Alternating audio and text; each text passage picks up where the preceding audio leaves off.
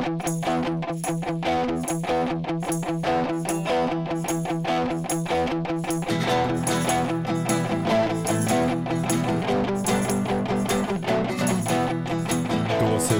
välkomna till det 10:e avsnittet av Folket och Eliten. Med mig, Leo Nobel. Och med mig, Olof Berglund. Jag har den här högtidliga rösten och den här ja, höga nu blev det energin. Ståtligt. Ja, för att det är vårt 10:e avsnitt. Ja. Det är lite av ett mini-jubileum ändå. Härligt. Så vi tuffar på, det är kul. Hur är läget med dig, Olof? Ja, men tack, bra alltså. Lite träningsverk, såna grejer. Basic Olof med andra ord. Ja, men det är så. Du vet, själv då? Jo då, det är bra. Sov vi lite knackigt i veckan. Så jag är fortfarande lite tagen av det. Men nej, annars okej. Härligt. Ja. Har det hänt något i veckan? Har du haft någon interaktion med folk? Ja, vi har ju fått lite feedback på senaste avsnittet. Vilket vi är jättetacksamma för. Ja. Den ena har varit från debattören och tykonomen Lena Svanberg, som då också är min mamma, som hade lite invändningar mot framförallt ditt segment om 1%-regeln. Okay. Framförallt tyckte hon väl att vi var svepande och förenklande. Ja, men det var vi. Det var vi. Jag vill först och främst förtydliga att jag tog aldrig ställning till 1%-regeln för avsnittet. Nej. Jag kanske formulerade mig klumpigt, men det jag menade var ju att exemplet som jag drog. Just det exemplet. Och det är det exempel som, alltså jag har stött på det tidigare också. Eller i andra sammanhang också. Den typen av liksom vansinne med just en orgel. Sen så finns det ju andra exempel som är mycket. För exemplet var ju då, för er som inte har lyssnat, på att Olofs gymnasieskola köpte in en dyr orgel till en aula som aldrig användes. Och jag läste in mig lite mer på 1%-regeln. Morsan skickade en artikel. Jag förstår att den är bra, väl motiverad i grunden. Att det handlar om att ge allmänheten tillgång till konst. Det är också någonting som jag tycker att kulturpolitiken ska verka för. Samtidigt som jag är emot att kulturpengar eller några offentliga pengar går till särintressen. Just det. Eller liksom skrån och sådär. Ja. Vilket jag inte kan riktigt uttala mig om 1%-regeln gör eller inte. Jag tror att det kan vara åt båda hållen. Men jag är inte tillräckligt insatt för att uttala mig om just det. Nej, det kanske vi kommer att prata om kulturpolitik senare i podden också. Ja, det behöver ett eget avsnitt. Ja. Men jag vill göra ett förtydligande liksom, för det var rimlig kritik helt enkelt. Sen har vi också en trogen lyssnare. Är det Måns? Det är Måns. Som alltid nästan kommenterar på och delar våra avsnitt och sådär. Ja, det är jättekul att han lyssnar. I samband med förra avsnittet så delade han också med oss ett blogginlägg på hans blogg. Som behandlar lite samma tema som du var inne på i förra avsnittet. Ja.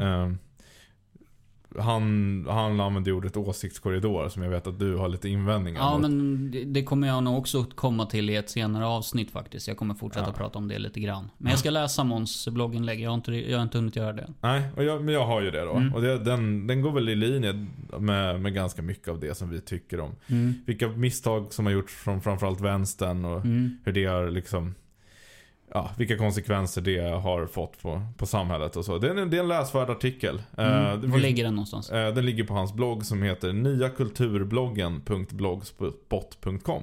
Men som sagt, till alla som, om det finns fler människor som har åsikter, positiva eller negativa, så får man hemskt gärna skriva till oss. Ja. Och vi blir ju glada för medhåll, men det är ju egentligen ännu mer hälsosamt för oss att få kritik. Ja. För det gör att vi behöver testa våra idéer mot verkligheten. Ja, men verkligen. Eller mot andras idéer, vilket är så vi tror att idéer stärks och utvecklas. Antites. Tes, antites, syntes. Precis. Ska vi sätta igång? Det tycker jag. Okej, Olof, nu tycker jag att du ska fråga vad jag ska prata om idag. Okej, men då ställer jag frågan så här då. Leo, vad tänkte du prata om idag? Jag tänkte ta vid lite där jag slutade förra veckan. Och för er som inte har lyssnat på förra avsnittet så kan det vara värt att göra det innan man lyssnar på det här. Ja, det då. tycker jag. Men något av en slutpoäng jag gjorde var ju att jag tror att lokalpartier och lokala politiska motståndsrörelser är framtiden. Och där lite utan att lägga någon större värdering i det. Det kommer jag göra senare. Men bara så här som en spaning. Det var en del av prognosen. Och jag insåg efter att vi hade släppt det avsnittet att jag förtydligar ju inte riktigt vad jag menar med det. Jag tror att så här, och jag tror jag har sagt det också flera gånger i podden att lokalpartier kommer poppa upp liksom, och de har gjort det och bla bla bla så här, men vi har aldrig gått på djupet, så att det här avsnittet är liksom tillägnat den lokalpolitiken och det lokala motståndet så att säga. Spännande. Och då tänkte jag börja med en disclaimer. Och det är att alla de teser som jag lägger fram i det här avsnittet är baserade på anekdotisk bevisföring och inte empiri. Jag skulle kunna skylla på dig för att du ville spela in den här podden 2 timmar tidigare än vad jag hade trott att du skulle vilja spela in den. Men dålig. Ja, men sanningen är den att även om jag hade haft 2 timmar till att förbereda mig så hade jag inte kunnat få liksom tillräckligt mycket data för att kunna liksom ge stöd eller liksom se några mönster i det här. För att det skulle kräva att prenumerationer på typ alla möjliga lokaltidningar för att få lokal rapportering. Jag skulle behöva läsa in mig på liksom underlag från rapporter och liksom vad heter det? Anteckningar från kommunmöten, regionmöten och så vidare för att föra statistiken. För att vad som händer i lokalpolitiken, liksom hur mycket röster lokalpartier har fått, vilka frågor de driver, hur många medlemmar, det där är inte statistik som man kan få fram snabbt på SCB. Nej. Utan det krävs ett gediget researcharbete för det, och det var helt enkelt inte möjligt inför avsnittet. Utan det är lite killgissningar helt enkelt, baserat på exempel. Och så helt enkelt, jag kan ha helt fel om allt det här. Men jag tror ändå att de här teserna kan vara i alla fall intressanta. Det blir tankar som vi slänger ut. Men det är ju lite så här, och jag är inte motståndare till det, eftersom att det är väldigt mycket så jag lägger upp mina prater också. Att så här, och att hela tiden återgå till exempel. Och sen så kan man motsäga exemplen. Det är ett ganska bra sätt att argumentera, tycker jag. Men kör på. Men på sikt hade det varit väldigt kul att kunna gräva djupare i den här frågan. Men nu blir det lite scratcha på ytan. Men om vi börjar med de lokala motståndsrörelserna, så tycker jag mig se 3 olika kategorier av lokala motståndsrörelser. Den första är det lokala intressepartiet. Det är alltså ett parti som bildas kring en eller flera lokala frågor och sen tar sig in i kommunfullmäktige. Det här har ju funnits länge, men det som är en skillnad nu från förr är att det går mycket bättre för dem. Ofta. Det finns flera exempel på det här, bland annat oberoende realister i Hagfors som vi har tagit upp tidigare i podden, som efter 44 år av socialdemokratiskt styre i princip oavbrutet i Hagfors kommun tog makten, blev största parti och tog makten i Hagfors. Sjukvårdspartiet i Säffle. Norrbotten. Norrbotten. Ja, de finns i Säffle också. Okej. Ja, de är ett riksparti nu med tydligen. Men jag trodde faktiskt att de startade i Värmland. Men i Norrbotten är de som starkast. Där är de största parti. Demokraterna i Göteborg och sådär. Vissa av de här partierna är ju äldre, vissa är nystartade. Men alla gick framåt väldigt starkt senaste valet. Ja, Demokraterna var väl första valet senast. Ja, Hagfors oberoende realister också. Men sjukvårdspartiet är äldre. Så det är kategori 1, liksom det lokala intressepartiet. Det andra är det ideologiska lokalpartiet. Just det. Och det som kännetecknar det partiet, det är ju att det är folk från andra politiska rörelser, äldre politiska rörelser, ofta vänstern, som bestämmer sig för att starta ett lokalparti och lite imiterar liksom det som har varit framgångsrikt för andra kategori 1. Och jag tror urexemplet på det här är Örebropartiet. Som ju är startat av Marcus Allard, som är före detta vänsterpartist som varit utesluten någon gång, var det 2013 kanske. 14. Och sen liksom svidat om till att starta ett lokalparti och börja driva mer lokala frågor liksom. Och det har ju gett upphov till liksom, jag tror att Örebropartiet är liksom inspirationskällan till de andra, men nyligen har det också startat ett parti i Malmö som heter Malmölistan, som leds av Nils Littorin som är moderat, va? Nej, ja. han är före detta moderat. Nej. Kommunist. Ja, du tänker på Sven Otto. Sven Otto Littorin. Han som köpte prostituerade. Ja. Men nej, det är inte Sven Otto utan Nils Littorin. Idiot. Han är gammal kommunist. Ja. Dum jag känner. Ja, han ledde kommunistiska partiet i Malmö under en lång tid. Men bröt sig ut i år tror jag och startade Malmölistan. Ja, det är så pass nu. Ja. Så de har inte ställt upp i några valen. Nej. Så finns det även ett parti i Lilla Edet som jag tror heter Edetlistan. Tror jag faktiskt de heter också. Som har liknande modell. Också någon gammal vänstermänniska liksom. Som väl, som alla de två tidigare också ställt sig frågan varför tappar vänstern arbetarklassen? Ja. Och sen har liksom dragit slutsatsen att liksom vägen framåt är genom att starta lokalpartier. Och sen har vi den tredje kategorin som är den lokalpolitiska rebellen.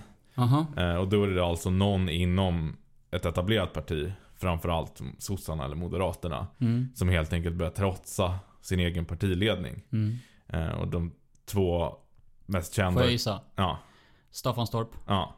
Eskilstuna? Ja, det är väl de två kända exemplen. Sonesson och Jansson. Jimmy Jansson och Christian Sonesson. Ja, och det är alltså inte den här gamla pojksnygga schlagerartisten som ställde upp i typ alla melodifestivaler när man var yngre. Vi ska gunga. Vi kan gunga, du och jag. Vi kan sjunga kärlek. Hade han en låt som hette? Ja, det är tyvärr inte honom. Nej, det hade varit kul. Ja, det hade varit kul. Men det är inte, det är en annan Jimmy Jansson.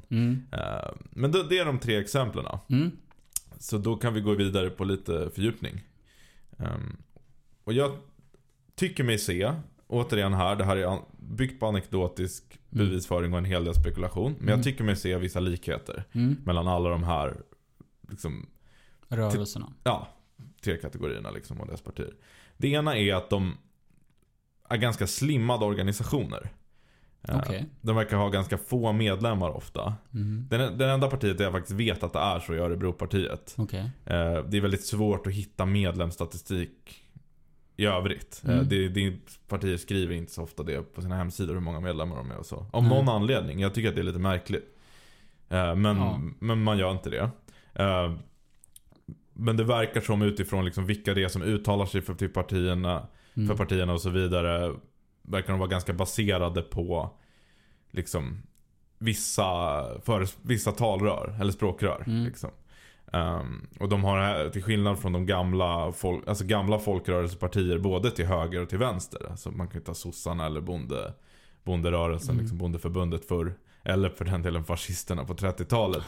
Så hade ju de körde ju mycket på det här med liksom att visa på sin stora folkliga förankring genom liksom marscher och demonstrationer och liksom jippon. Och det är inget som lokalpartierna verkar köra på så mycket. Utan man marknadsför sig mer med att liksom de här ganska få språkrören liksom uttalar sig i frågor snarare än att man har den här liksom kollektivistiska styrkeuppvisningarna.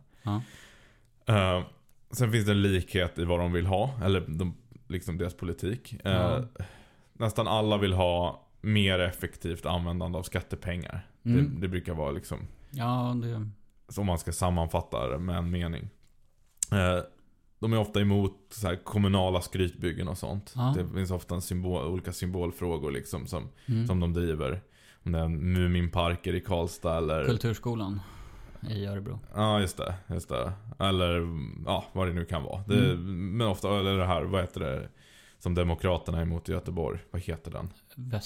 Västlänken, just det. Så det är de ofta emot. De är emot sådana stora projekt. Det var väl Västlänken som Demokraterna blev så stora på. Ja, till och med. Det var väl deras liksom. Ja, jag vågar inte uttala mig om det. Men det var nog en stor bidragande faktor.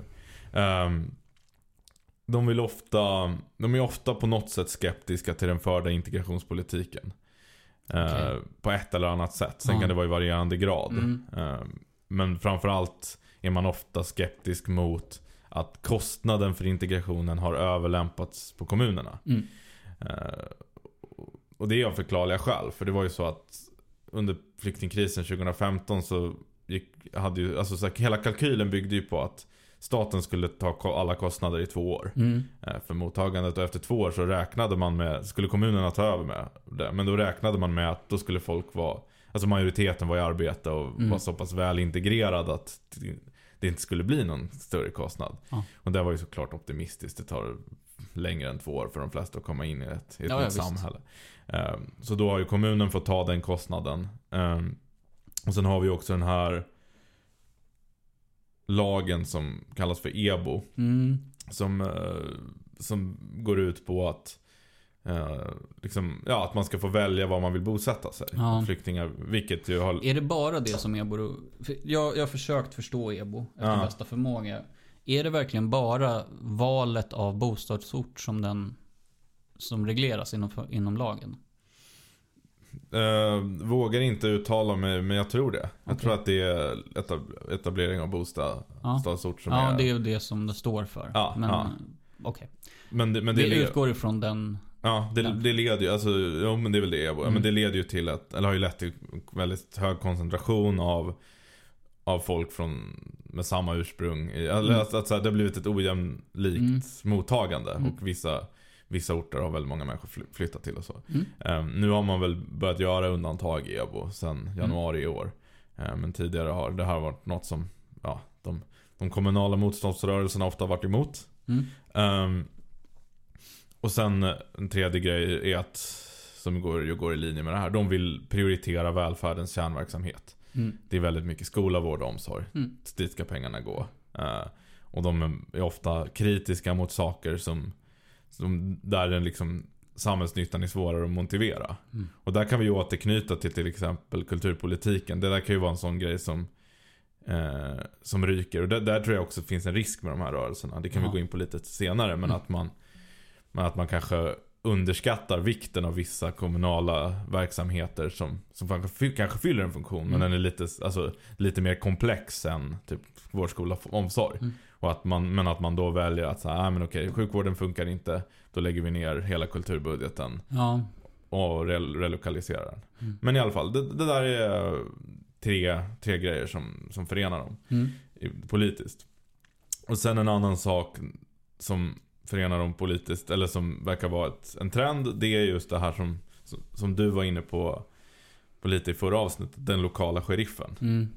Att de ofta leds av en eller ett fåtal ganska färgstarka personer. Ofta med Karismatiska är de säkert. Alltså inte alltid likeable. Nej, men det är de nog ofta. Ofta också med bakgrund inom offentlig sektor. Kärnverksamheten. Ja, precis. Jens Fischer som ledde Oberoende Realister. Nu har de bytt partiledare tydligen nyligen. Nu antecknade jag inte vad hon heter, men det var en glad tant på bilden, kommer jag ihåg. Jag försökte hitta vad hon jobbade med, men jag hittade inte det. Men så de har tydligen bytt, men jag tror fortfarande han är kommunalråd och kommunstyrelsens ordförande. Men han är ju för detta polis. Och sen Sjukvårdspartiets ordförande, som jag också tyvärr glömde anteckna vad han hette, är psykolog. Just det. Och sådär. Så de är ofta, har ju ofta jobbat inom kärnverksamheten.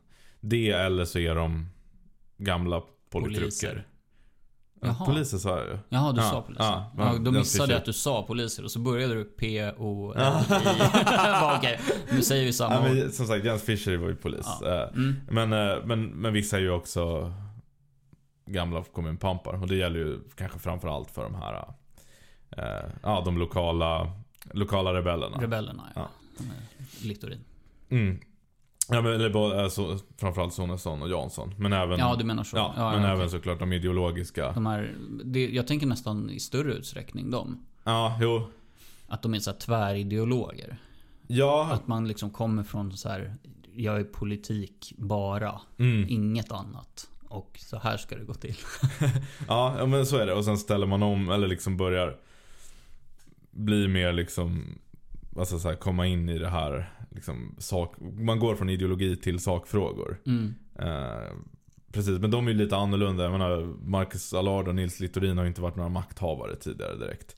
Utan de har ju varit folk, alltså så här, aktivister. De är aktivister snarare från början. Medan Sonesson och Jansson är ju gamla rävar. Nej, men då förstår jag distinktionen mellan dem. Det som däremot ska sägas är att nu kanske jag har lite mer av ett specialintresse med det här, men jag kände ju till både Littorin och Allard innan de startade sina partier. Det gjorde jag också. Ja. Men sen så gick ju Allard, eller blev ju Allard utesluten med buller och bång och i riksmedia. Så det är väl kanske dåligt exempel. Ja, och det skedde väl också när jag var som mest vänsteraktiv. Så då var ju så här, alla snackade ju om det där liksom. Men så det, jag vet inte om det, jag tror att Marcus Allard, om man tar honom som exempel, är mer allmänt känd nu än han var 2014. Ja, okej. Det jag håller med. Ja. Men då har vi lite gemensamma nämnare. Och jag tänkte snart gå över till att börja prata om varför vi liksom tror att de här är framtiden och liksom, eller vad det här kan komma att leda till. Men jag tänkte stanna kvar vid det här med storlek och starke man vid en stund liksom. Och, så här, och vad det beror på. Varför de är så här. Om de nu är slimmade, varför är de slimmade? Och varför koncentreras de kring en stark ledare?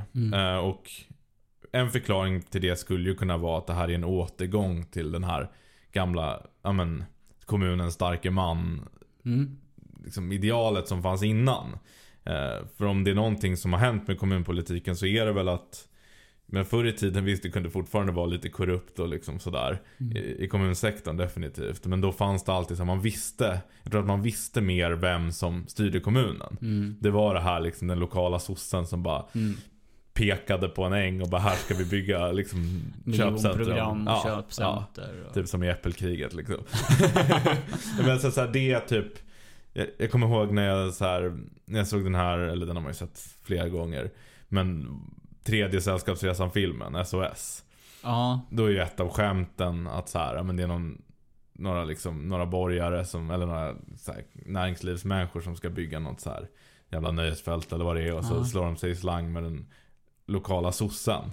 Okej. Jag kan inte Sällskapsresan tillräckligt bra, märker jag nu. Det är inte den som är i fjällen, då är det den andra. Ja, precis. Det är det. SOS är den tredje. Men då säger någon av de här kapitalisterna då att så här, jag litar inte riktigt på maktgalna sossar med dålig smak.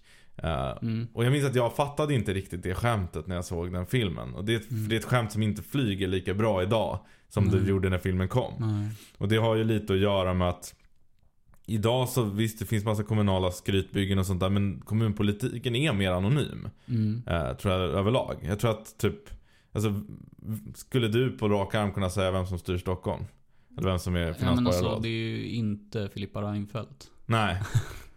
Vem fan är det nu då? Nej, jag kan inte. Men sen Stockholm är ett dåligt exempel. Det är väl Svenonius, va? Eller är det regionen? Det är region. Då är det Järlemyr. Tror jag. Men de är moderater, det vet jag. Men det är lite mer anonymt. Så det skulle ju kunna vara en förklaring att man vill ha, alltså så här, när vinden blåser kallt så vill man ha tillbaka den här liksom. Så här, man vill kunna ha en kommunal stark man som man kan, en lokal sheriff som man kan ringa upp och bara fixa det här problemet typ. Visst. Men en annan tror jag också att det kan vara ett tecken i tiden.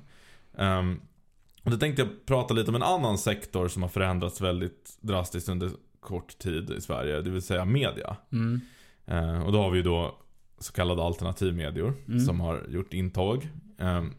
Och de skulle man ju också, jag skulle dela in alternativmedian också i 3 kategorier. Den ena kategorin är alltså så här, alternativ, sånt som kanske ibland kallas för alternativmedia, men som har blivit mer, alltså så här, blivit så pass etablerad att det idag knappt är alternativmedia längre, typ Kvartal. Ja, jag skulle inte kalla Kvartal för alternativmedia. Nej, absolut inte. Men det händer att folk gör det. Men, och sen finns det ju dens motpol som är liksom, alltså nidbilden av alternativmedia. Alltså så här, Nordfront och Samnytt liksom. Propagandistiskt högerextrem media. Sen finns det ju någonting som ligger lite mitt emellan där. Okay. Jag tänker framförallt på 2 nätplattformar eller nättidningar. Svenska? Ja, kan du tänka på två. Och de är, det som beskriver dem skulle jag säga är att de är inte tydligt ideologiska på samma sätt som de till höger om dem. De följer pressetiska regler och de kommer ändå med avslöjanden och sånt som är relevanta. Men de odlar en underdog image och är inte accepterad av liksom övrig media riktigt. Oj, svårt. Jag kanske läser båda. Är det tidningar? 2 nättidningar som ligger i gränslandet mellan alternativ media och vanlig media. Vänta nu. Ja, du får nästan säga. För nu vet jag inte om vi är inne på en tredje kategori eller om vi är mellan vanlig media och alla de 3 kategorierna inom vi är på en tredje kategori som ligger mellan kvartal och... Ja, men jag tror att du får säga. Ja, det är nyheter idag tänker jag på. Okay, och sen tänker jag på ledarsidorna. Just det. Det är 2 publikationer som är...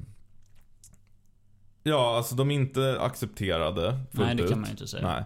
Nej. Och det är också något av en image de odlar. Samtidigt så har de gjort viktiga avslöjanden. Och de följer grundläggande liksom, journalistisk etik i sitt sätt att... Där ställer jag mig frågande till om Chang Frick och Nyheter Idag gör det. Det vet nog du bättre än vad jag vet. Men det är väl mycket mer av den här tabloid-varianten.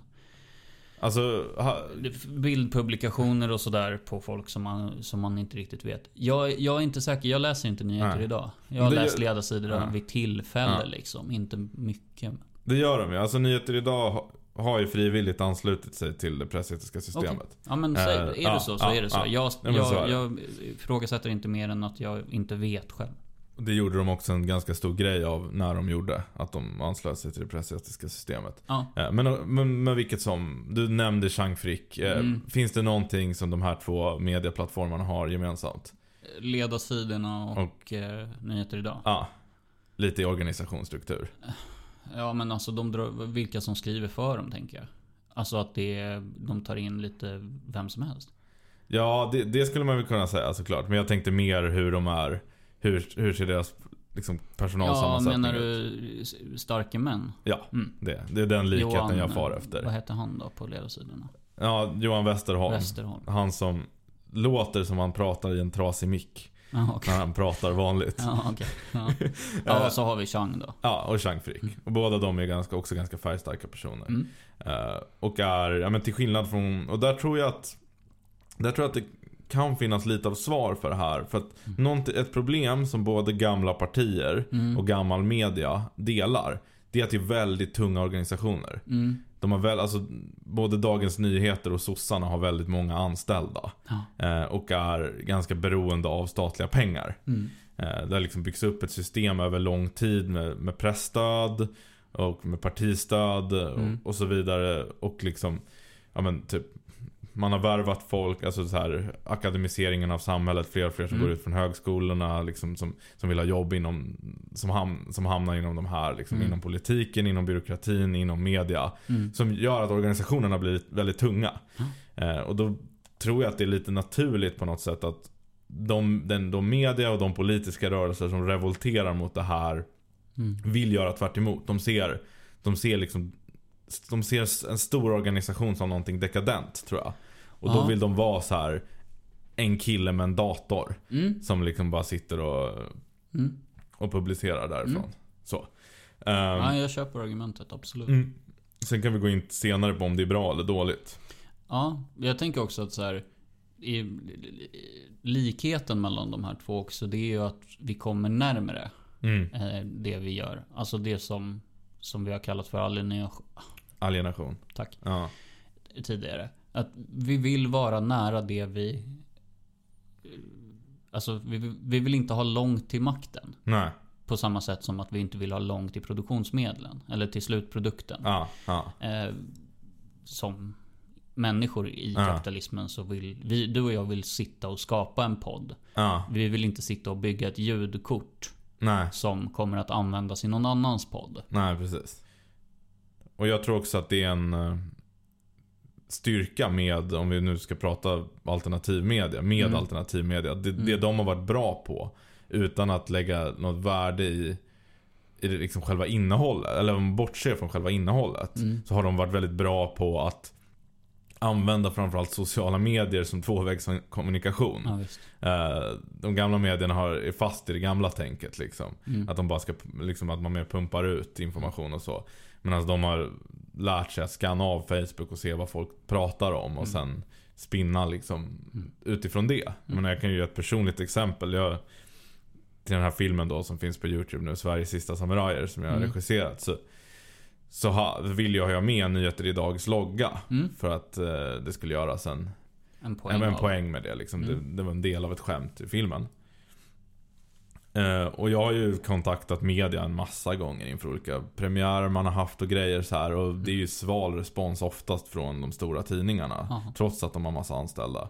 Medan när jag skrev till Nyheter Idag så fick jag ju ett svar från Chang Frick personligen liksom, inom 5 minuter, och sen var han lite så här: jag har kollat din blogg också, typ haha, liksom var så här, liksom var en verklig människa.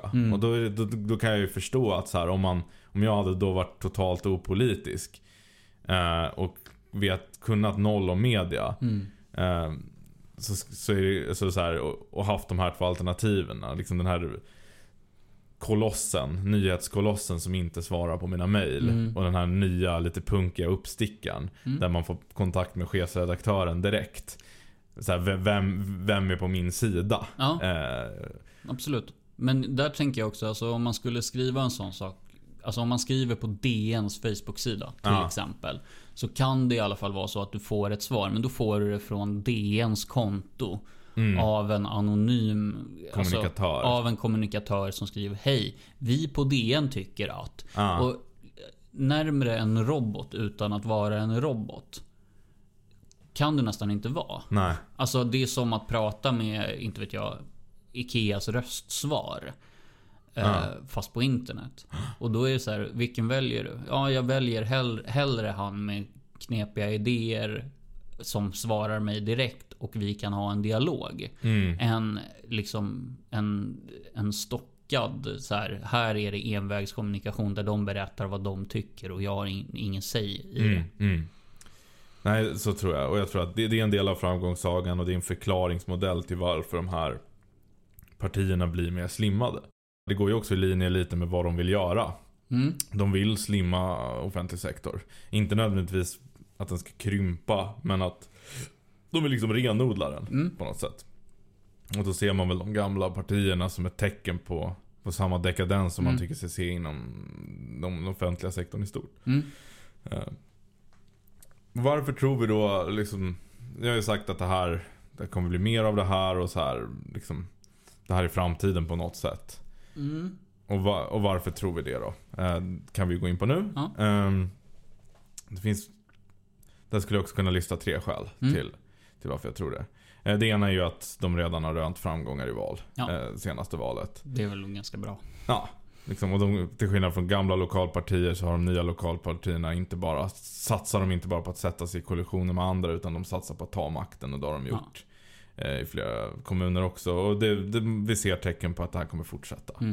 De vill inte bara att en fråga ska inkorporeras i systemet, utan att faktiskt driva en egen politik. Ja, precis. De är inte revolutionära i meningen att de vill ha ett väpnat uppror, men de är ju det att de vill på något sätt byta kursriktning liksom på politiken.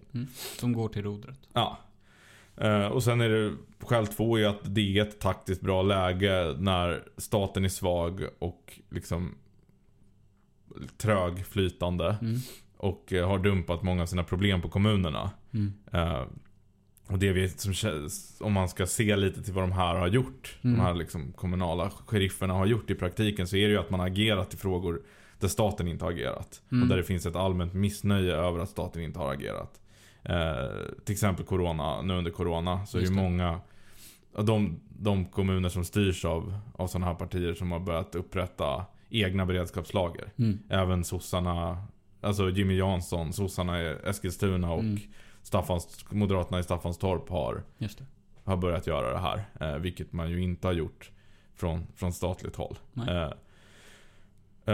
Liksom, när det kommer till islamism och sådär, bekämpa det, så har man ju också varit tuffare. Och där har man ju i vissa fall som ju också gäller med EBO, valt att trotsa lagen. Jag tror att Jimmy Jansson och de trotsade EBO, eller liksom gick emot EBO redan innan den här lagändringen kom. Okay.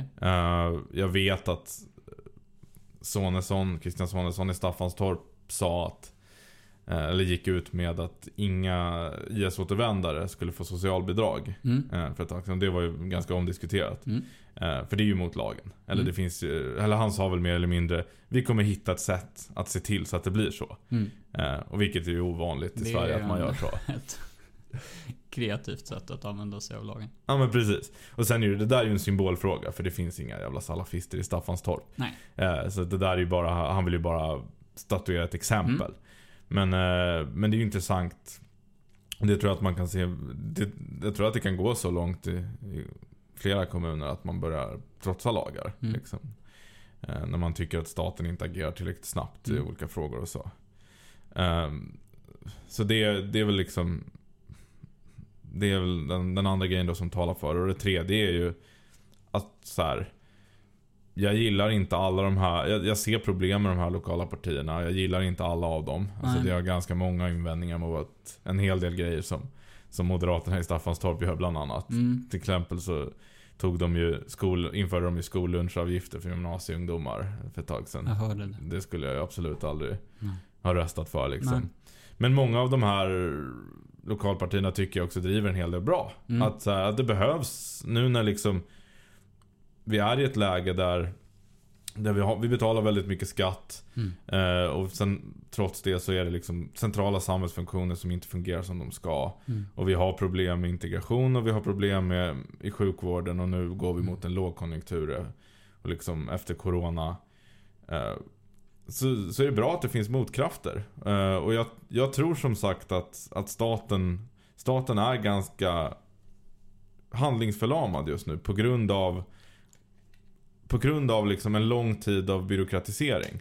Och det är ganska svårt att göra upp för. Även om jag tror inte att de som sitter i riksdagen vill att det ska vara på det sättet. Alltså hade det funnits en knapp som sossarna hade kunnat trycka på för att bara liksom ordna upp det, bara effektivisera hela offentlig sektor. Den här berömda AI med lasern som jag var inne på. Jag tänkte säga det, du har bara massa knappar och hittar på teknik som ska fixa allt det. Ja, problemet är att den inte finns såklart. Men där tror jag att kommunala aktörer har bättre chans, mer manöverutrymme. Absolut. Men det har väl också med organisationen som du har varit inne på att göra. Alltså att vara nära, att vara en ledare som är närvarande på plats, där saker och ting händer. Inte så här i maktens korridorer. Och så ska man pytsa ut liksom pengar. Jag tror inte att det räcker. Nej. Eller det tror jag inte att du tror heller. Nej men precis. Men sen tror jag ju också att det finns svagheter med de här kommunala partierna. En svaghet kan såklart vara att om du kommer in som en outsider på ett liksom folkligt missnöje, så finns det ju alltid en risk för att man har alltså så här, går lite för fort fram i omprioriteringar och sådär. Jag menar, om vi tar liksom exemplet med typ kulturpolitiken. Det kanske är så att en viss procentsats av pengarna som läggs på kultur går till ekonomiska särintressen. Men betyder det ju att en annan procentsats går till någonting som är bra. Och då finns det ju en risk att man tar bort allt mer eller mindre i ren effekt. Men det kan också få mer allvarliga konsekvenser än så. Och det är lite av en oro som jag har. Och det är ju att bara för att den gamla ordningen har massa problem, så betyder det ju inte att den nya ordningen per automatik blir bättre. Och någonting som jag ändå måste säga, trots alla brister med både folkhemmet och liksom den nyliberalismen, alltså de två senaste hegemonierna, det är ju att alla regeringar under de åren, alltså jag skulle säga så faktiskt, att alla svenska regeringar mellan 1945 och nu har respekterat grundläggande demokratiska principer i Sverige. Ja, jag anser det. Du får säga emot mig om du tycker att jag ser att du är en jättekonstig min som att du inte håller med. Ja, jag sitter och tänker, men jag tänker inte säga emot just nu. Nej, jag tycker det faktiskt.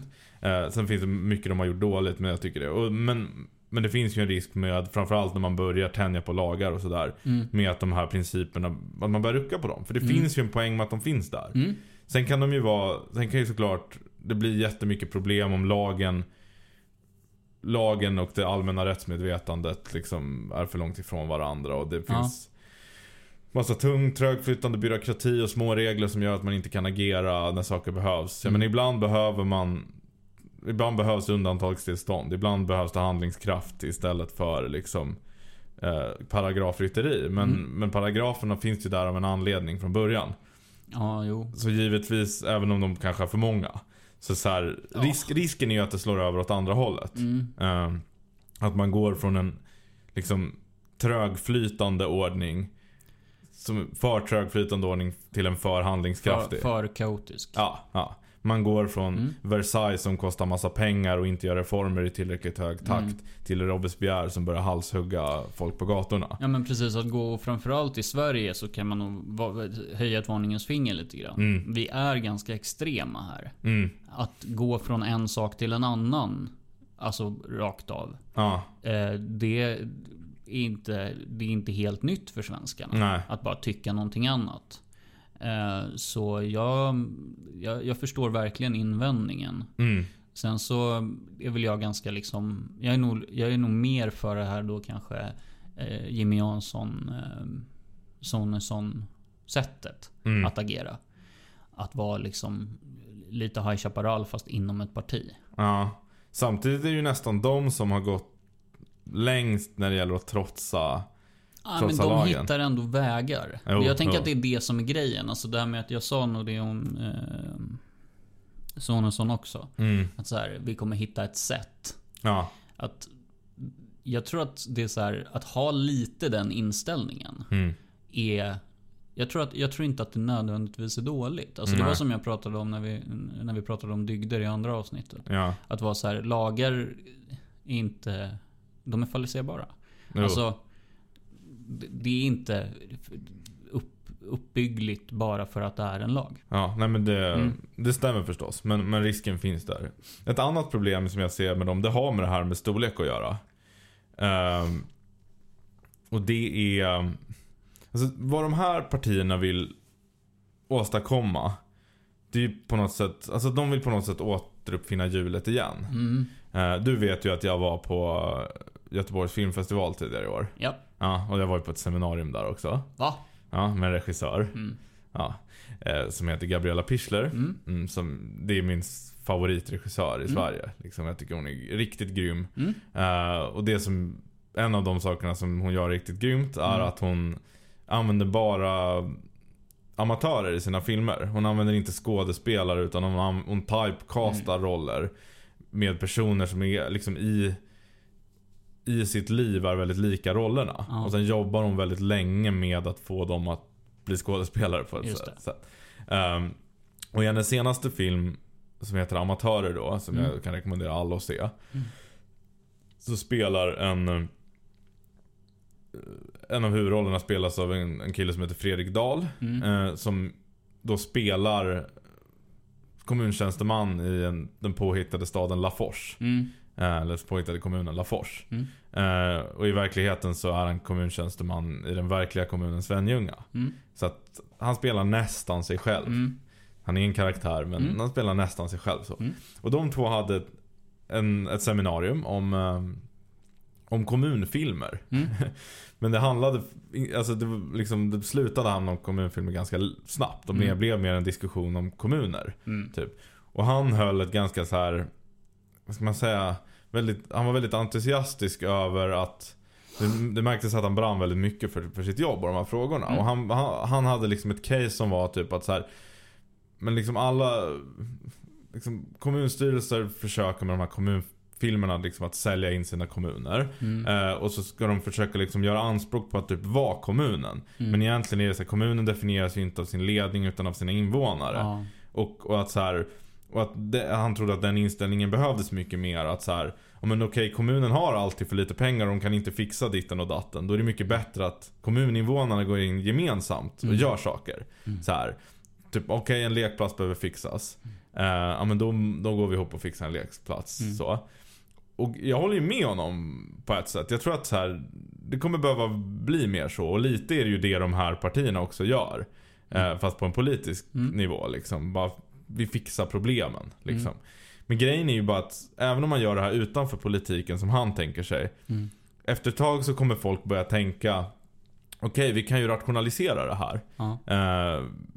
Jag menar liksom, istället för att vi ska ha en insamling varje gång vi ska reparera en lekplats, så kan vi ju ta det på skatten. Och då har man ju liksom byggt välfärdsstaten igen. Alltså grejen är att på något, alltså så här, den svenska välfärdsstaten byggde ju i grunden på alltså så här arbetargemenskaper där man hade, men som A-kassor och dylikt, där man liksom hade arbetarna samlade in fonder och sådär för att liksom täcka avgifter för en själva, för att som sociala skyddsnät och sånt. Och sen var ju välfärdsstaten ett sätt att rationalisera det.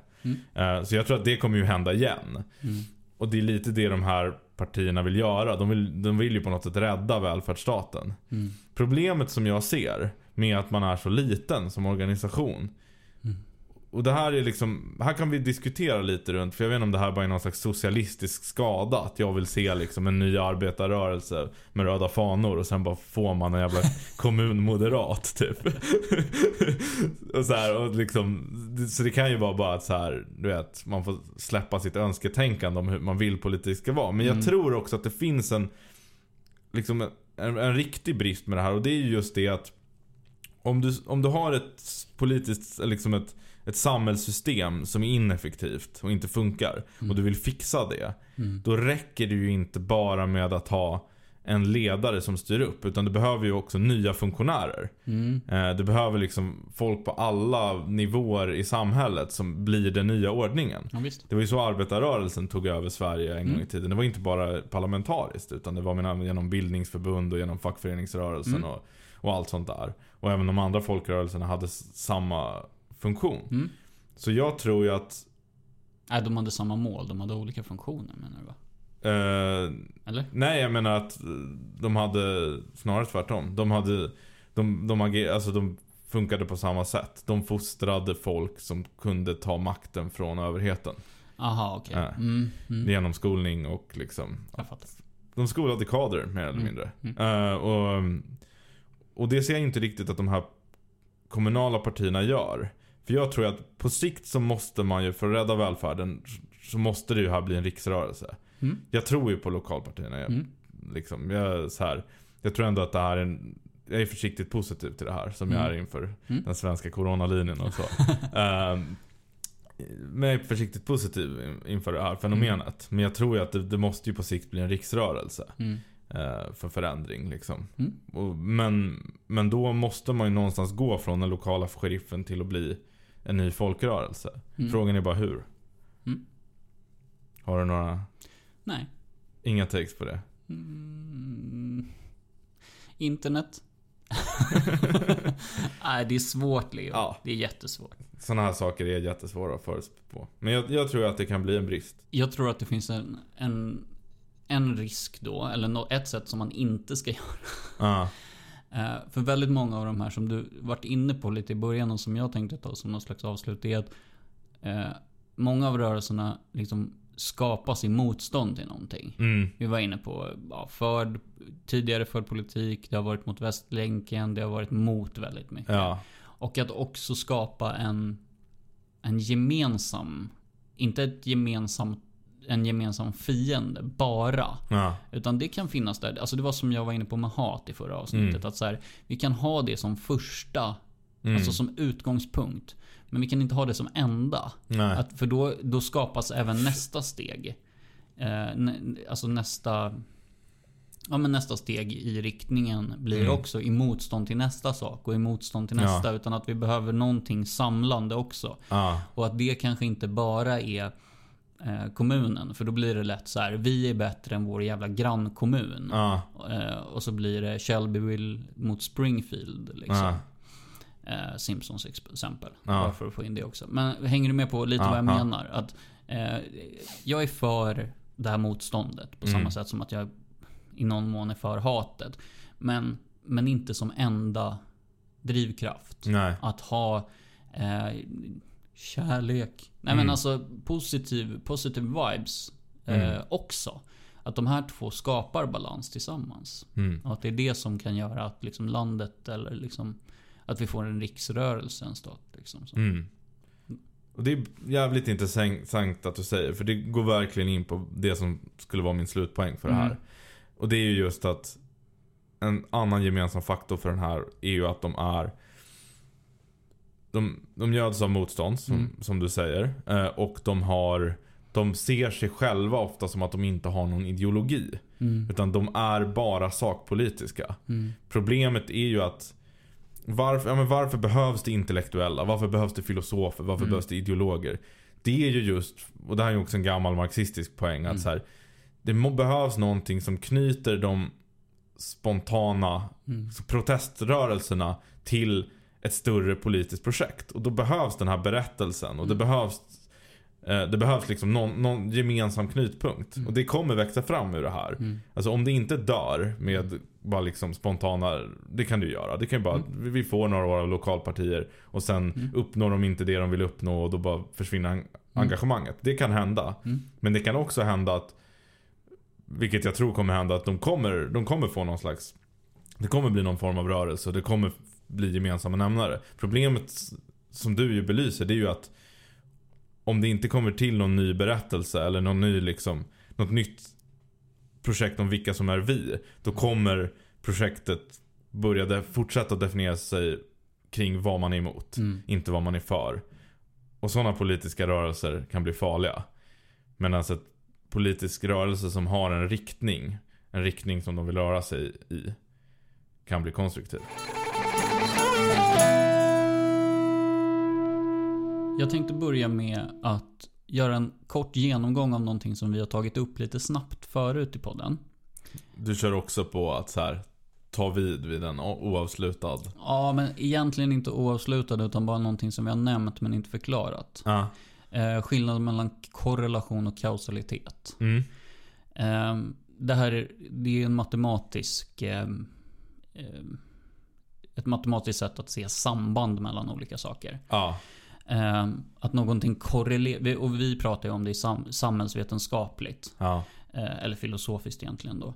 Men ett samband kan korrelera och ett samband kan vara kausalt.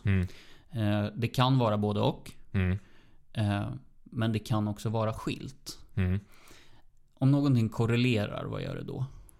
Ja, det är ju att två saker, alltså det finns någon form av samband mellan två saker.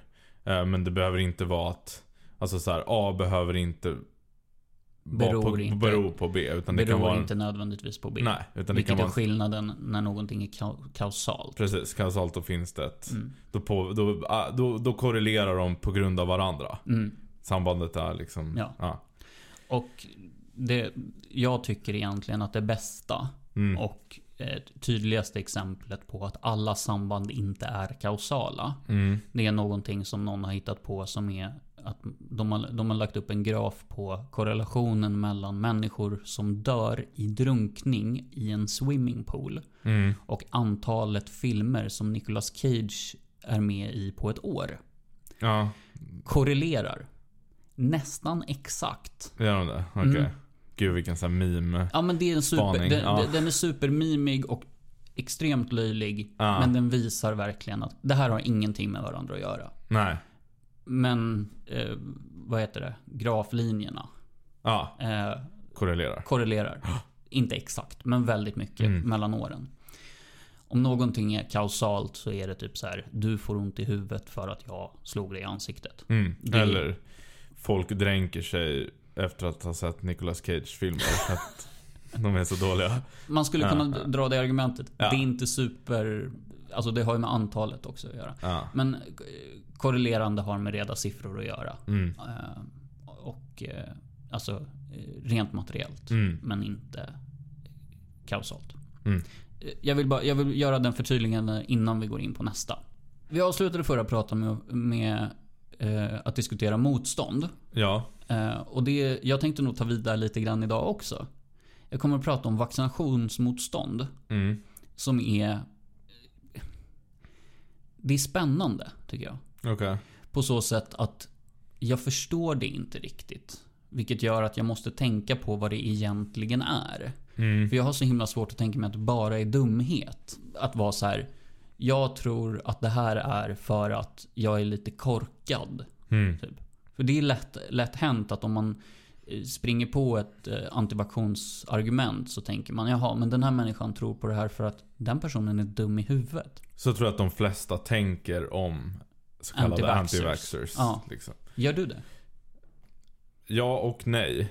Jag tror väl att så här, de kognitiva fakulteterna kanske inte är på topp hos personer som tror på vaccinationsmotstånd. Okay. Däremot så tror jag inte, eller jag tror inte att jag tror inte de är mästare på kritiskt tänkande kanske. Men däremot så tror jag inte bara det handlar om brist på bildning. Nej. Jag tror att det är ett problem folk förstår inte varför folk tror på saker överlag, utan man tänker att jag ska bemöta det här med fakta och logik, som han Högen, vad han heter i USA, säger. Och så biter inte det på de här personerna, och då säger man, men det är för att de är för dumma för att ens ta in fakta. Och jag tror inte att där tror jag inte det handlar om dumhet, utan det handlar om någon form av... Det är faktiskt precis det som jag kommer komma till om ett litet tag också, att det visar sig också att det är ganska högutbildade människor ofta som är antivaktions. Det är så alltså? Ja, okay. Förhållandevis i alla fall. Inte alltid liksom akademiker i någon liksom hög grad. Men bildade människor. Okay. Man säga. Vi kan ta lite... första gången som man stöter på ett antivaktionsmotstånd, det var på 1870-talet. Okay. När oroliga föräldrar i Leicester i England protesterade eller inte lät sina barn vaccineras mot smittkoppor. Varför vet jag inte. Rädsla för något nytt skulle jag gissa. Och det kommer nog vara min tes rätt mycket. Att vi vet inte vad som kommer att ske i nästa steg. Sen 2010 så har antivaccinationsrörelsen blivit större, framförallt i Europa. Okay. Ledande länder är Frankrike, Bulgarien, Polen tror jag, och Österrike. Och i det sista landet så, om inte siffrorna som jag har fått till mig är fel, så skulle det vara 50% som är emot vaccinationer. Det är väldigt mycket. Framförallt för någonting som jag tror att ändå, jag har ändå fram till ganska nyligen tänkt att det är så här allmänt känt att väldigt mycket av anledningen till att vi lever är att vi kan vaccinera oss mot sjukdomar. Sjukdomar är det som har dödat människor genom historien. Alltså naturkatastrofer och sjukdomar, är det inte typ det? Människor har dödat människor i ganska liten utsträckning. I jämförelse. Spanska sjukan tog väl ungefär dubbelt så många som första världskriget, tror jag. Ja, det var till och med så mycket. Ja, men jag har inte siffrorna på hur många som dog i första världskriget, men inte bara av att ha läst lite, liksom hobbyläst historieböcker i 10 års tid eller 15 eller vad det kan vara. Så tänker jag ändå att vi har förstått att sjukdomar är det som dödar. Och då i Sverige så är den här rörelsen är störst i Järna, antroposofins centrum. Det är därför jag tycker att det är kul att fråga dig, för du har ju lite kopplingar dit. Ja, den är det alltså. För jag har ju faktiskt, nu kanske jag är partisk, men jag har ju gått Waldorfskola när jag var yngre. Och så, eller 1:an till 9:an. Jag har ju aldrig...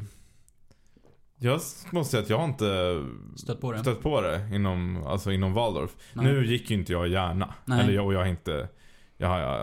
har ganska lite kopplingar till de som är där. Vad jag har. Ja, men Kristofferskolan där jag gick, jag kan inte säga att det var absolut inget vi lärde oss i undervisningen. Nej. Och jag har faktiskt inte stött på det från någon antroposof. Nej, nu minns så kanske jag inte har frågat efter det heller. Men jag har inte riktigt... Jag tror att just vaccinationsmotstånd kanske inte är någonting... Jag tror inte att det är nödvändigtvis någonting som man söker upp, utan någonting som man får. Jag har nog ändå tänkt att det ska finnas. Däremot så kan man säga det att Röda Hund har... Det var ett... vad heter det? Burst. Alltså en explosion. Men en liten explosion i just Järna. Okay. Ja, nej, fan var det mässlingen? Nu minns jag inte. Jag tror att det var Röda Hund. Bara för ett par år sedan, om det var 2016. Så det här finns ju också i Sverige. Och det är någonting som... Det är ett fenomen som existerar. Och det jag tänkte liksom att du och jag ska göra tillsammans, det är att titta på argumenten mot vaccination. Ja. Okej. Första argumentet. Att vaccination skulle kunna leda till följdsjukdomar. Alltså att man får andra sjukdomar av att vaccinera sig. Vad tycker du om det här argumentet? Jag kan inte tillräckligt mycket om medicin för att riktigt kunna debanka det. Nej. Jag gissar att alltså jag menar, vaccinationen mot svininfluensan ledde ju till narkolepsi för vissa. Precis. Så att det är klart att det är säkert en reell risk att det kan hända. Absolut. Ja. Men jag skulle ju inte säga att det är ett argument för att sluta vaccinera sig. För att fördelarna med vaccination överlag är ju mycket större än bieffekterna. Men det är väl snarare ett argument för att vara lite försiktig med vaccinen än att vara emot dem. Ja. Det håller jag med om. Och där har vi ett exempel också med någonting som kallas för Cutter-incidenten. Som var, man utvecklade ett poliovaccin. Och det måste ha varit på 50-talet. Som barnen som fick det här vaccinet utvecklade polio i sig. Alltså man fick sjukdomen fullt ut av att få vaccinet. Ja. Så det ligger ändå någonting i grunden för det här argumentet. Om jag tittar på vad det är som brister med det, så är det att men om man får sjukdomen ändå, det vill säga polio i det här fallet, så är risken död. Så skulle det vara så att man får en annan sjukdom som inte är död, så får man ju väga de två emot varandra. Hänger du med på vad jag menar? Förstår. Det är inte ett jättestarkt argument, men det är nog det som jag kommer att tänka på. Och sen skulle man få en annan sjukdom, kan man vaccinera sig. Så man kan ju fortsätta vaccinera sig. Ja, möjligtvis. Det är inte det bästa liksom, sättet att hantera det heller. Men det var inte just det där Anders Tegnells argument. För det var ju han som var statsepidemiolog även under svininfluensan. Jag tror att ungefär det där var hans försvarstal till vaccinationskampanjen. Att hade vi inte gjort det så hade fler fått svininfluensan, och då hade ändå det totala dödssiffran varit högre. Så därför var det värt det. Och det kommer att vara så att folk kommer nog till exempel, men alltså folk kommer eventuellt att dö av vaccinationen. Det ska man väl försöka minimera. Ja, men det är en reell risk när du tar ett vaccin. Tyvärr. Jag är ledsen. Döden finns. Jo, den gör ju det. Ja. Vi börjar där. Att det finns gömda eller okända ämnen i vaccin. Att man skulle till exempel ha kvicksilver i vissa, alltså att man injicerar kvicksilver i kroppen när man vaccinerar sig. Är det här någonting som du har hört? Jag tror inte, jag har nog inte hört det argumentet. Jag kan inte uttala mig om det heller. Eller varför skulle man ha kvicksilver i vaccinen? Jag vet inte varför. Nej. Men det finns kvicksilver i vissa vaccin av någon anledning. Eller så utvecklas det. Det är väl ett grundämne, så jag vet inte varför. Men alltså, kvicksilver kan skapa nervskador. Ja, det vet jag. Så mycket vet jag. Framförallt på barn. Men vuxna människor klarar större mängder kvicksilver. Men det är farligt liksom för unga. Sådär. Jag tror också att det är, och det är ytterligare ett argument, men det eventuella sambandet mellan vaccination och autism. Att autism skulle vara en nervskada. Alltså många av de här argumenten, jag försöker verkligen ta de här argumenten på allvar. Vissa är liksom jätteknepiga. Så pass knepiga att jag verkligen så här försöker att inte håna dem. Men jag gör mitt bästa nu. Att autismen skulle vara en typ av nervskada som genereras av. Ja, det har jag ju hört. Och det är väl totalt motbevisat bortom rimliga tvivel. För att autism är medfött och vaccin tillförs senare. Ja, och jag har hört, och det här är också så här, nu blir det som du var inne på med anekdotisk bevisföring, att ja, alla barn har autism när de är små. Är det Det är inte vetenskapligt, eller det är vetenskapligt i bemärkelsen att det är ett argument som jag har hört. Men du ser, det är väldigt svårt att inte skratta åt vissa av de här sakerna. Att alla barn, alltså att man lär sig att inte ha autism, och sen så förhöjs autismen. Och man ska in på ganska mycket flat earther-sidor för att komma åt de här argumenten. Det saknar vetenskaplig evidens. Ja. Kan man ju säga diplomatiskt uttryck. Ja, fortsätt.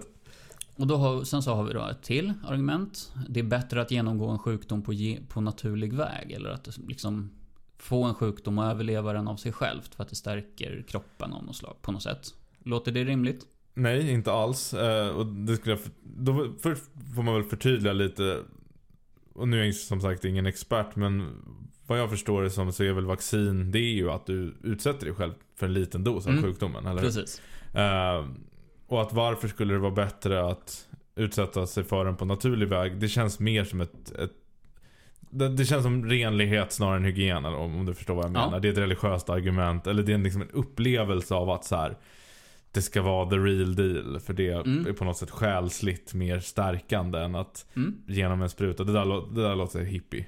Det låter inte som. Nej. Och sen det sista argumentet som jag tänkte ta upp då.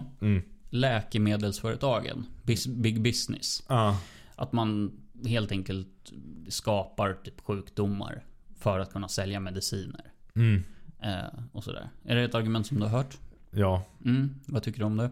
Jag tror inte att läkemedelsföretagen skapar sjukdomar. Jag tror däremot att läkemedelsföretagen har ett intresse i att sälja mediciner.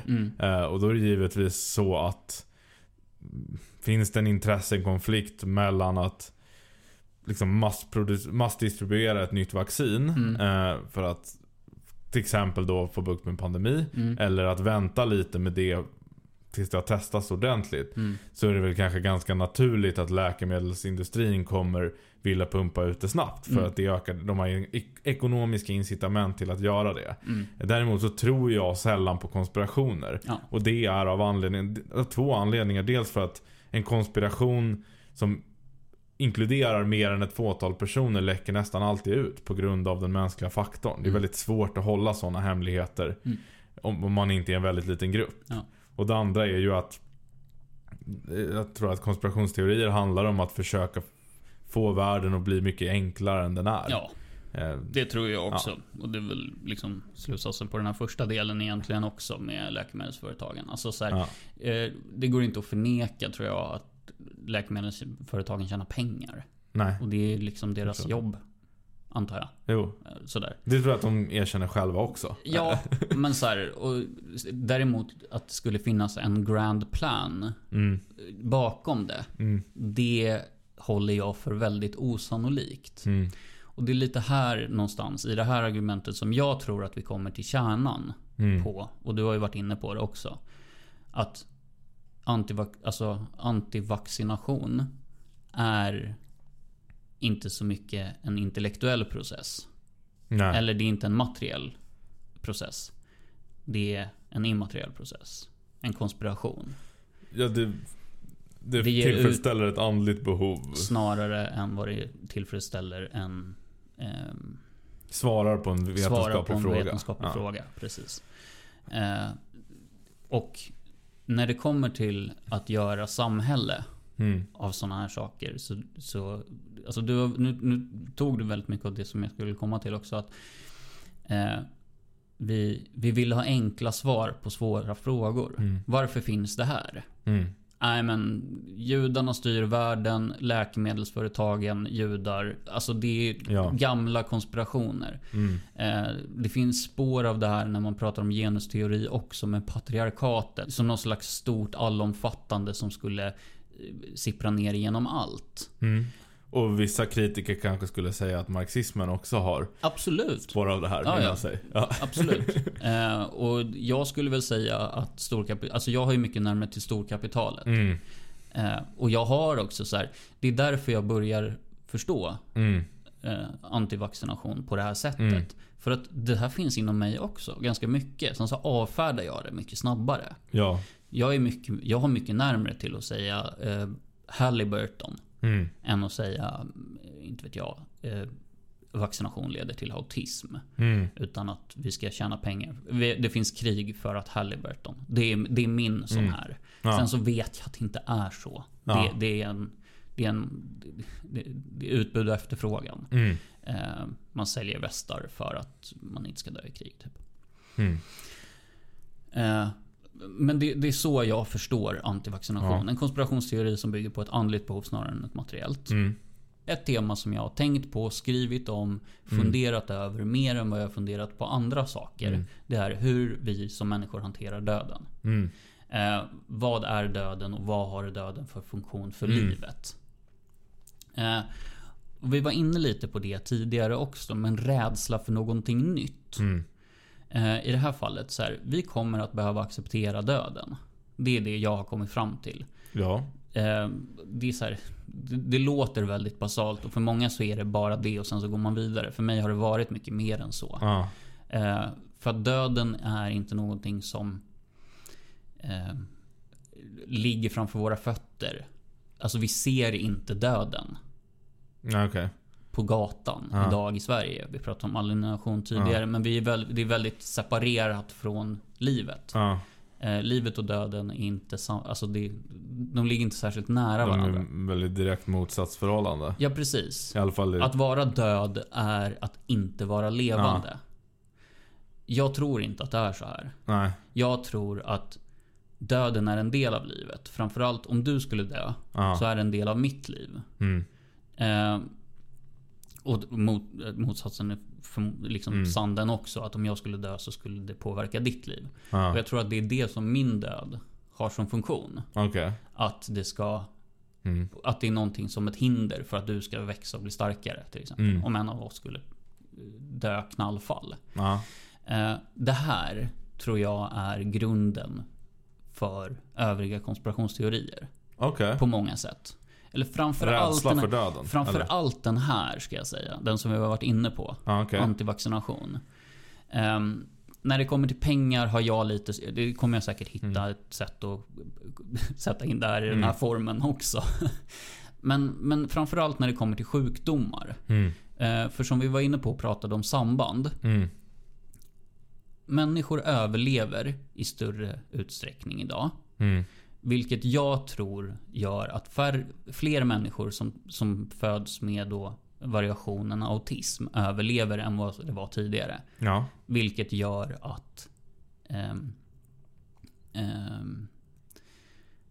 fler människor har procentuellt, eller kanske inte ens procentuellt, men har autism idag än tidigare. Samma sak med andra sjukdomar. Vi kan, autism är väl inte en sjukdom? Nej, men det var därför jag sa variation. Det är lite knepigt med begreppen här. Jag hoppas att ni har överseende med det. Men i alla fall, ett barn som inte skulle ha överlevt på grund av olika anledningar, det spelar inte så stor roll om det är autism eller inte, överlever i västvärlden idag i större utsträckning än vad det hade varit för 100 och framförallt för typ 500 år sedan. Och det här, nu hoppar jag lite mellan olika saker och jag hoppas att du och lyssnaren kan hänga med också. Men när ett barn dör så finns det en funktion, så får det en funktion i nödvändighet, det vill säga det påverkar förälderns liv. Andra människor också såklart. Det är inte nödvändigtvis eftersträvansvärt att barn ska dö för att stärka föräldrar. Jag tror inte att det är så. Nej. Men om någonting sånt händer så kommer också andra steget. Att föräldern stärks av det. Det blir ett evolutionärt tryck på att skydda sitt barn. Eller eventuellt. Eller att skydda sina övriga barn. Eller på något sätt. Så här. Det finns någon liksom, du kallar det för evolutionärt tryck. Och jag tror att det är ett ganska bra eller ganska bra ord för att beskriva. Men de här sambanden i alla fall, de är kausala. Hänger du med? Alltså nu är det väldigt många trådar. Jag är fortfarande lite fast på varför konspiration. Vilka samband är kausala? Sambandet mellan vad och vad? Sambandet mellan att ett barn dör och att det får en funktion för föräldern. Att tvingas till överlevnad eller stärkas av den här fruktansvärda händelsen. För utveckling. Evolutionär eller social. Så det du menar kortfattat är att antivaxxers existerar på grund av att fler barn överlever? Ja. Och för att det evolutionära trycket, det var det jag skulle komma att skydda sitt barn.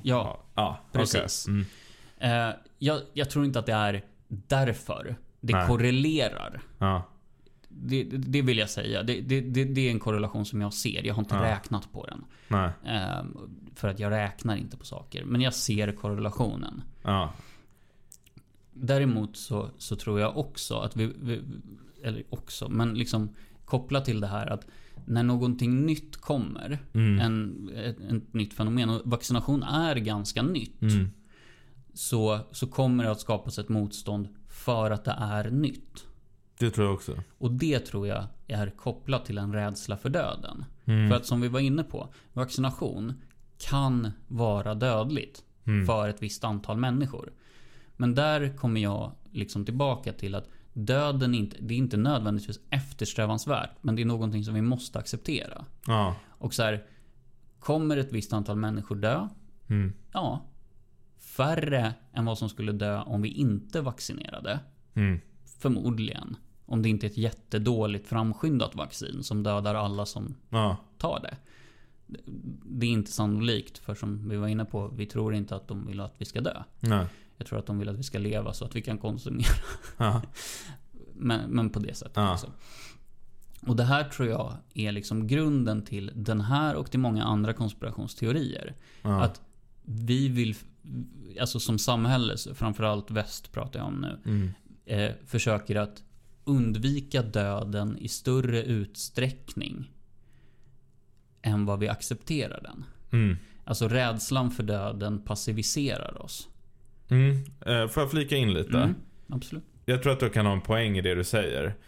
Och som jag uppfattar din teori blir det ju då en irrationell dödsskräck som syftar till att helt och hållet hindra döden istället för att acceptera att folk kommer dö med liksom det evolutionära målet att arten ändå ska överleva. För det är ju liksom vaccination är ju evolutionärt fördelaktigt kontra inte vaccination. För att det räddar fler. Det är liksom rent utilitaristiskt. Precis. Rena siffror så räddar det fler än vad det dödar.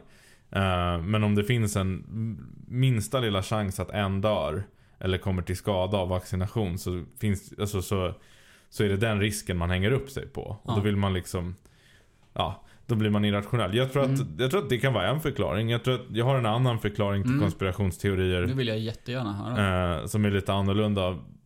Men vi kanske kan hitta överlapp. Och det är ju att jag tror att alla människor behöver den här berättelsen. Eller liksom hitta någon form av logos för hur allting fungerar. Det är liksom, den mänskliga hjärnan är konstruerad på ett sånt sätt helt enkelt. Och då har vi liksom en förklaringsmodell som täcker liksom det mesta i livet, och så kör vi allt genom den. Och så har vi ett bekräftelsebias som gör att det är jobbigt att höra en sanning som utgår från den. Och det tror jag, det är normalt. Men jag tror att det som skiljer konspirationsteoretikerna, det är ju att de drar det där lite längre. Och jag tror att de flesta människor är ganska bra på att acceptera liksom en allmän sanning och sen inte ifrågasätta den så mycket. Jag skulle säga, det här har vi pratat om utanför podden, men jag kan ju dra den ranten i korthet här. Men att så här, många av de människor som idag liksom försöker bemöta antivaxxers med fakta och logik är egentligen samma människor som skulle bemöta kritiker av katolska kyrkan för att jorden är rund på samma sätt back in the days. Och det betyder inte att antivaxxersarna är sanningssägare, absolut inte. Men det är folk som inte vill fundera så mycket över hur allt hänger ihop. Så att de därför liksom, men nu finns det vetenskapen. Och det som är vetenskap är vetenskap. Och det som inte går att bevisa, det är jobbigt. Man vill inte, som vi försöker göra nu, fundera över varför antivaxxers tror på det de tror. Det ska inte finnas några andliga behov. Det ska inte finnas något sånt, utan det ska finnas, det här är fel enligt fakta. Vetenskapsmännen säger så liksom. Och det här behovet har ju såklart antivaxxerna också. Men det jag tror att de är sämre på, för att, eller det som, jag vet inte, den här är lite obakat, den här teorin. Men jag tror att det konspirationsteoretikerna gör fel, det är ju att de tror ju att alla beslut som fattas i världen är medvetna. De förstår inte, alltså typ, om vi tar patriarkatet då, som teori. Den kan ju vara, det kan både vara en legit politisk teori och en konspirationsteori. Som legit politisk teori, då funkar den så att män sitter på liksom en merpart av ekonomiska resurser och våldskapital och politisk makt. Vilket leder till att det sätts en ordning där män premieras. Och vilket gör att fler män, alltså den här ordningen kommer fortsätta reproducera sig själv. Inte medvetet. Men som konspirationsteori så blir det ju, det finns en liten klick män som styr världen så att, och medvetet tänker att de gör det för att fortsätta upprätthålla patriarkatet. Det är skillnaden. Det är inte så här, det är inte en struktur. Och konspirationsteoretikerna kan inte, de är dåliga på att se det där som är mellan raderna. De tänker att alla beslut som fattas, de har en förklaringsmodell för hela världen och de är väldigt rädda. Det är den största skräcken de har, och där tror jag att du har rätt. Den största rädslan de har, det är kaos. De är skiträdda för att saker och ting bara ska ske slumpmässigt. Det är bekvämare för dem att tänka att en liten klick Illuminati-judeödlor bestämmer när det ska vara krig, än att krig uppstår för att typ fjärilsvingslag i Afrika och sen en kedjeeffekt. Liksom. Det är så här, det är liksom, kaosteori är någonting som de är rädda för. Och det är nog, finns säkert en dödsskräck i det. Det har jag inte tänkt på.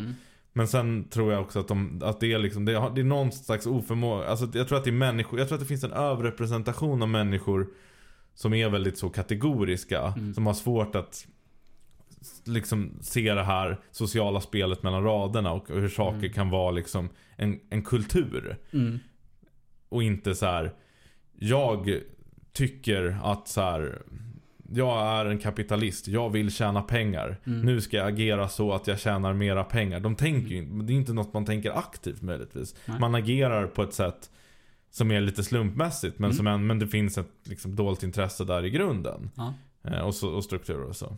Så tänker jag väl lite runt det. Men jag förstår ju vad du är inne på. Jag kommer nog ge min bild av det är väl kanske att liksom förklara mig själv i förhållande till det här. För jag har varit inne på att jag är ganska nära till att säga big business, som jag var inne på med Halliburton. Men jag säger också att och bara för att förtydliga för lyssnarna, vad är Halliburton? Ja, men det är ett krigsmaterielföretag som de får betalt för att det är krig, kan man säga. Och sen så är det såklart inte så. Men det är det som är nära till konspirationen. Ja, just det. Men jag säger också att jag tänker väldigt mycket på döden. Alltså vad dödens funktion för livet. Den ena av de här låter materiell men är immateriell. Den andra, eller den ger uttryck för ett immateriellt behov. Det är Halliburton-teorin. Den låter materiell, men den, för mig då, som har lite mer av det här vänsterkonspiratoriska liksom draget, så är den immateriell. Ja, just det. Den andra, dödsteorin, den låter immateriell, men är högst materiell.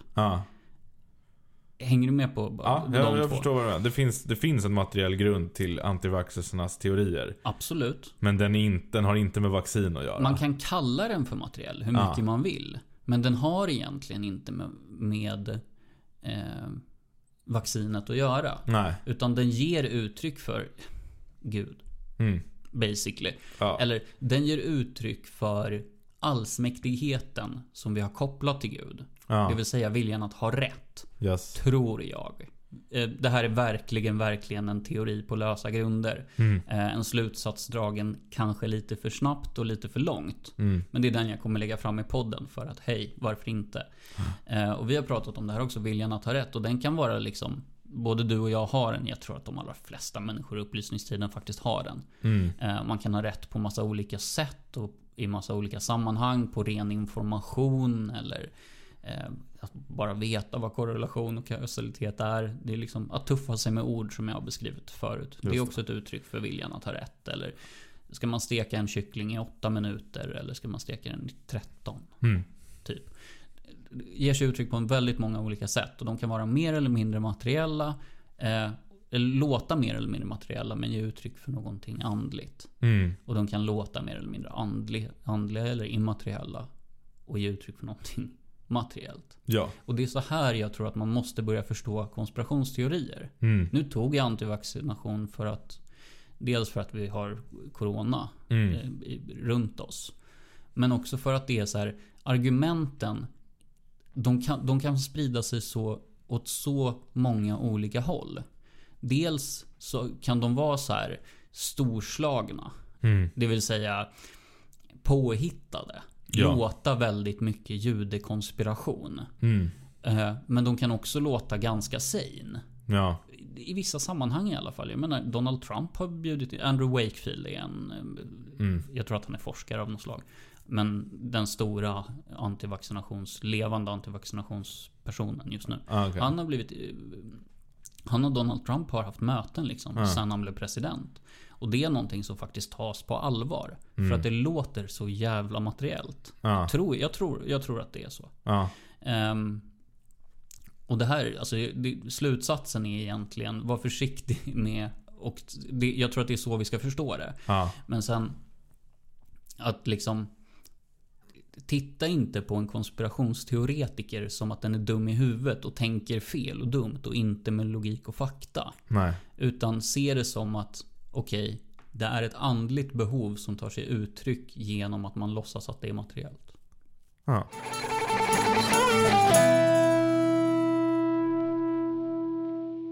Okej, det var allt för den här veckan. Det var det. Och till alla morsor och monsar och andra där ute som lyssnar, tänker och kommenterar, fortsätt gärna göra med det. Vi tycker att det är jätteroligt. Ja, alltså verkligen. Jag har också ett förslag. Om man vill komma i kontakt med specifikt mig, så kan man faktiskt göra det också. Men då får man skriva till mig på Facebook. Olof Berglund heter jag. Jag finns där liksom. Yes. Men då säger vi tack för den här veckan. Stort tack Leo. Långt och mastigt avsnitt, men härligt. Det får det vara värt. Ha det bra. Hej.